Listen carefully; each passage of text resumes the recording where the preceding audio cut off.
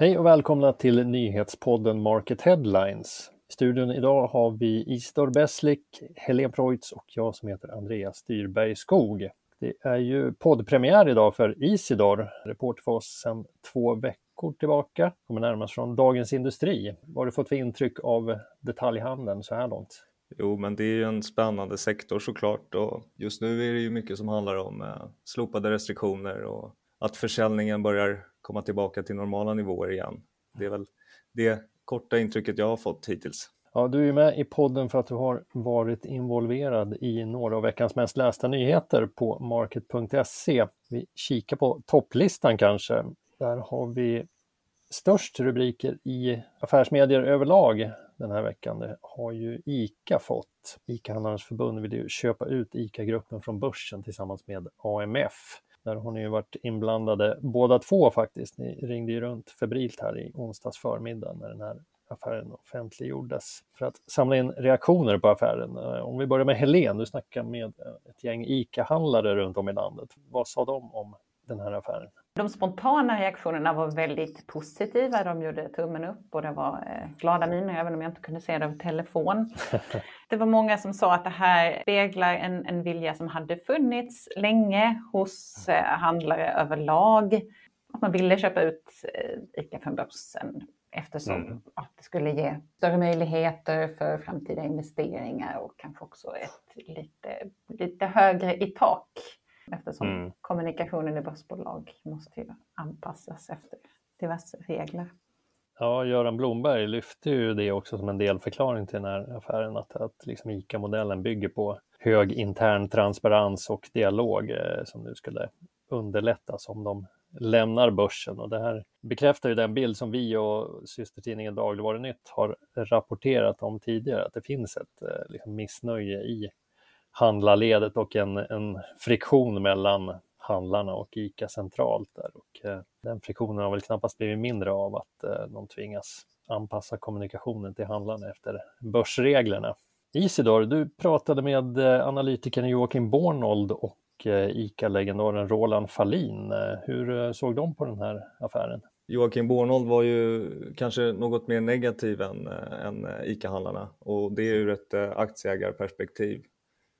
Och det handlar ju om att han tycker att det är tråkigt att aktieägarna inte får följa med på den resa som ICA-gruppen nu planerar utanför börsen. Däremot så såg han ju också fördelar med avnoteringen, främst då de regler som styr börsbolagen, och att det kan vara enklare för ett bolag att agera utanför den helt enkelt. Och Roland Fahlin, han var inte särskilt förvånad över det här beskedet.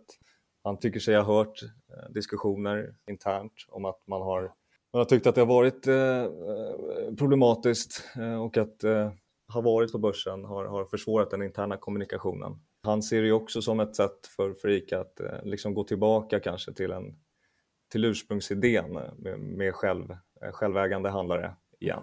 Vi har ju rapporterat om en rad stora affärer i dagligvaruhandeln de senaste åren här. Vi hade ju Coops köp av Netto, Axfoods köp av Bergendahls Food, KFs försäljning av Coop-butiker och stormarknader, och nu kommer det här. Vi får se om det blir fler rubriker gällande stora affärer i den branschen. Men nu tar vi och går vidare. ICA-affären har som sagt fått störst rubriker generellt i medierna den här veckan kanske, men på market.se så var det en annan artikel som blev ännu mer läst, och det var nämligen att Magnus Carlsson kliver av som vd för ÖoB. Pressmeddelandet, där fanns det ju några formuleringar som väckte en hel del frågetecken. Det var Magnus själv som hänvisade till oklarheter kring affären med Europris. De gick in och köpte 20% av ÖoB för ett par år sedan, och nu är det alltså en tvist som ska avgöras i domstol runt den här affären. Vad har vi fått fram om det så här långt, Helene? Ja, det verkar vara en hel del frågetecken kring den här affären, precis som du beskrev då. 2019 så köpte man 20% med en option att förvärva resterande 80%. Men tanken var väl att det skulle ske redan 2020 från början, tror jag. Det är mycket möjligt, men det har skjutits upp i alla fall. Och det nämndes i pressmeddelandet och det framkom sen i mejlkonversation som vi har haft både med Magnus Carlsson och med styrelseordförande Oskar Svensson, att det finns en del meningsskiljaktigheter Inte bara mellan de två utan även mellan ÖoB och norska Europris. Det verkar som att man är oense om köpeskillingen helt enkelt. Eller den ska baseras på ÖoBs resultat för 2019 och det är man helt enkelt oense om. Och det här ska man försöka lösa i en skiljedomstol. Sen har det då tillkommit ytterligare uppgifter om att man dessutom är oense om huruvida det ens är lagligt att gå in och ifrågasätta företagets resultat. Och det ska också lösas i skiljedomstol.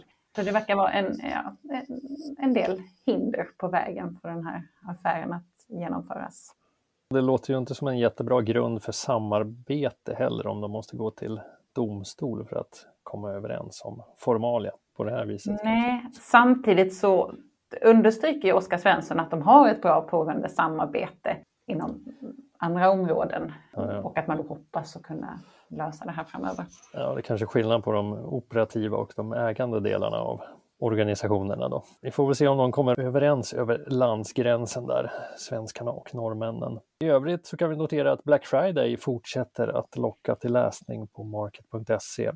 Tredje mest läst den här veckan, det är Isidors kartläggning av reaplanerna hos 10 av våra största detaljhandelsaktörer. Du summerar där, hur ser de på Black Friday i år? Jo, den stora skillnaden i år är ju självklart att Black Friday och Black Week genomförs utan restriktioner. I alla fall som det ser ut just nu. Det hänger ju givetvis på hur smittutvecklingen utvecklar sig framöver. Många av de kedjor och varuhus jag talat med tror ju på en comeback för den fysiska handeln. Och att vi får se en återgång till lite mer normala konsumtionsmönster under årets upplaga. Det förbereder man sig för. Många tror fortfarande på att den stora ökningen av försäljningen online som vi såg förra året håller i sig även i år. Det är ju givetvis så att många förväntar sig att människor kanske fortfarande har en rädsla eller en ängslan att vistas i stora grupper. Utöver det så planerar ju de flesta att ha kampanjer under hela vecka 47, precis som i fjol.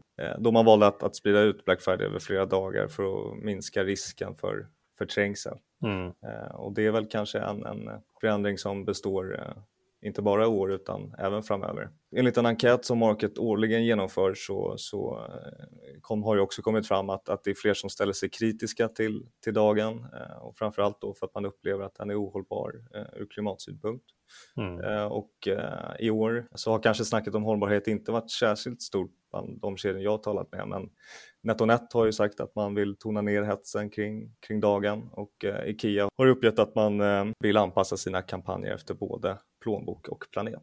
Vår egen enkät, där ingår det ju många små detaljhandlare också och den visade ju på ett generellt liksom sjunkande intresse för Black Friday om man jämför med tidigare år. Men de allra flesta av de här stora aktörerna de fortsätter ju satsa, så det lär ju märkas att det är Black Friday i år också. Men det finns ju som sagt ett ifrågasättande och det för oss in på nästa artikel på listan. Helene, du skrev om de som satsar på alternativa Black Friday-kampanjer i år. Vägrar själv den här traditionella reahetsen utan har andra perspektiv.